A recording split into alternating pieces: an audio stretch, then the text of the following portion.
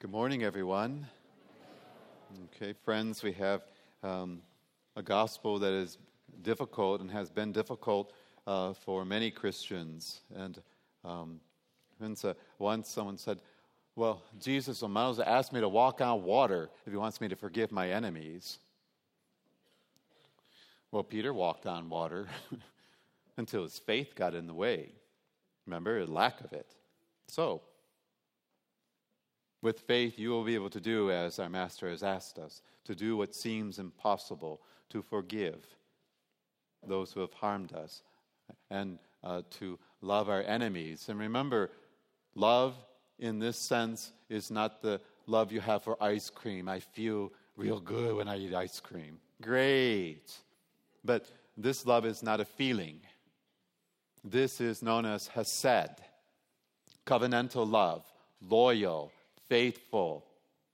It's not based on feeling, but on sheer willpower, strength.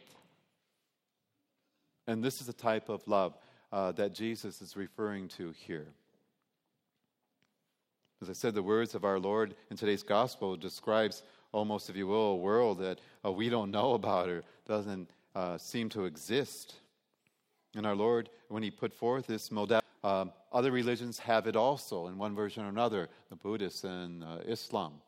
And even those who do not subscribe to religion, they understand this because it's been imprinted upon their heart.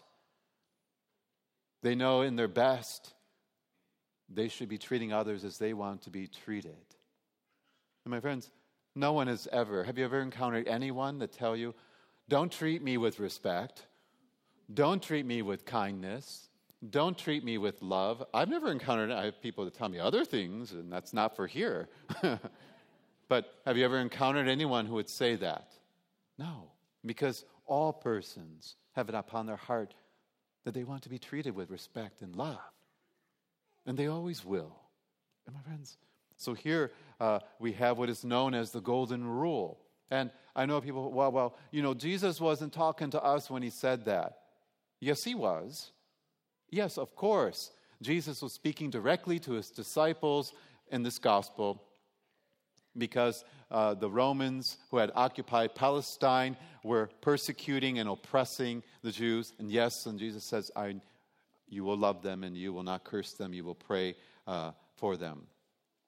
And also, Jesus had in mind all his disciples who they would, because of his name, would also be oppressed and persecuted. And today you are those disciples. So we cannot say, no, he didn't mean that for us. Stop trying to skirt around it. He meant it for us. His message in the gospel passage, as I said, known throughout the world as the Golden Rule, has always been one of the most difficult of precepts. Forgiving an enemy has never been easy, and it certainly is not popular. But it is absolutely crucial for the Christian. It's absolutely crucial. My friends, then, with his grace, we can do this, but we also have to get a change, what I call a paradigm shift in our thought about what forgiveness is. If we can see forgiveness as strength, if we can see forgiveness as liberation, and if we can see forgiveness as grace, we will more likely be able to live it simply and to be able to do this always. My friends, I put forward to you forgiveness as a sign of strength. To hate and to seek vengeance does not take strength. Anybody and everybody can do that. It's easy. It is easy to hate. Forgiveness requires strength. Forgiveness requires power, a spiritual power. As Christians, our Lord is asking us to do this. And you see, what happens is what he's asking us in reality is not to react to those who harm us, but to respond. God watched the world do this to his Son, and he did not react to it. He responded to it. He responded by raising his Son from the dead. And in doing so, anyone who would believe in his Son would have eternal life. That's not reaction, that's response. So our Lord is asking us not to react to those who want to do us harm, but to respond. Respond takes thought and prayer, and it takes, my friends, it takes us to have restraint. Reaction is an automatic thing. To respond, like I said, requires us to think and to have restraint and control. And this is what was being example in our first reading. David didn't react to the king was trying to kill him because the king was jealous of him. Not only because he was a good warrior, but because he was good looking. Go and read it. The king was upset by that. I wanted to kill him. And David knew it. And David had the opportunity to take revenge. But he did not. Instead, he responds, I will not harm the Lord's anointed, for who can remain unpunished then? My friends, and in the face of conflict, when we respond with Christian charity and forgiveness, we are in a position of strength, not weakness. The world thought that was weakness, but we know different. And Jesus, on the cross, is telling his Father, forgive them, for they know not what they do, Father. That is power. Surrender that power. He had the power to forgive, and so do you. Strength. And my friends, forgiveness is also liberation. When we let go of the hurt and the grudge caused to us by others, when we avoid the desire to strike back,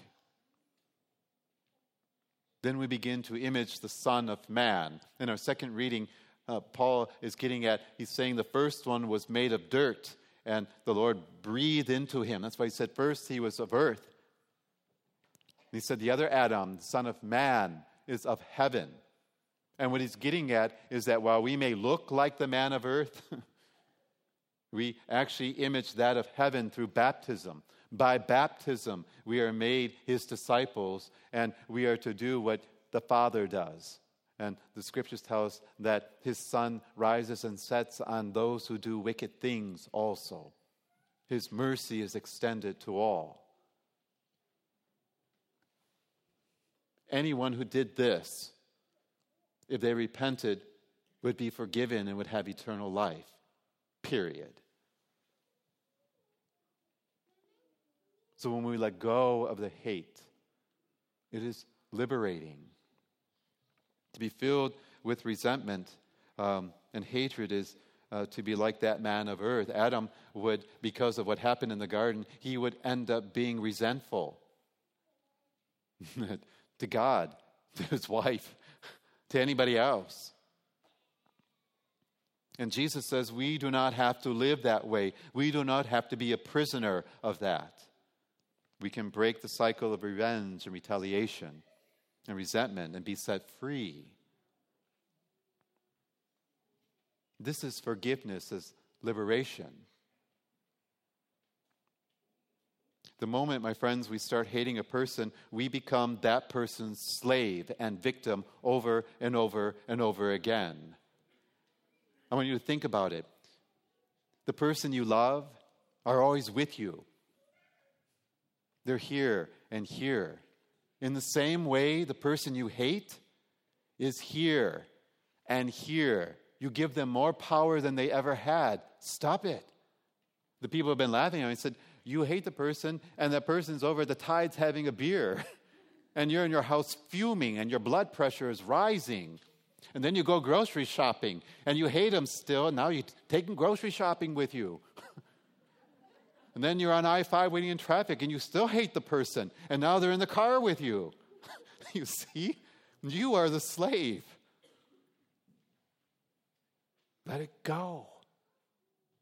You know, I shared a homily several months ago about the harm that was caused in my family and the person who I hated. and the person who I was persecuting. And the years it took me to understand how that was devouring me. So when I talk to you about forgiveness, I'm not talking to you as someone who does not know. I don't ever want you to be where I was. We can break that cycle. This is liberation. If we look at forgiveness as that, to be liberated from that. My friends, people who hate, they keep it remunerating in their heads what has happened and the hurt, and it's perpetual, and they never get free from it. And you see, this is why they become a slave to it and to the person. And my friends, it's in our heads and in our emotions. We give people that kind of power. My friends, my professor told us, they're always telling us stories, and they told us there was a story of a man who felt he had two creatures living within himself. One that was kind and generous, and another that was, mean-spirited and wanted vengeful things all the time. And he told the wise man, "Who do you think's going to win that battle within me?" And the wise man said, "The one you keep feeding." Stop feeding the grudge. Stop feeding the hate, because that one will win. My friends, only an experience of God's grace and His love can deliver us from these feelings of bitterness and from resentment we may feel towards another. This is then forgiveness not only as strength, this is forgiveness not only as liberation, but this is forgiveness as grace. Clinging to the wrongs others have done will only burden you, will only diminish you, and will only weaken you. Christ's death on the cross releases you from the burden of resentment and hatred also. We should ask for His grace, the grace for the power to forgive. There is great power in forgiveness. Don't hand it over to someone. You've heard me say this. Well, I will not forgive him until he asks me for forgiveness. I guess I showed him. No, you didn't. You just handed over all your power to him because they're never going to ask. And Christ didn't say only when they ask. He said, forgive them.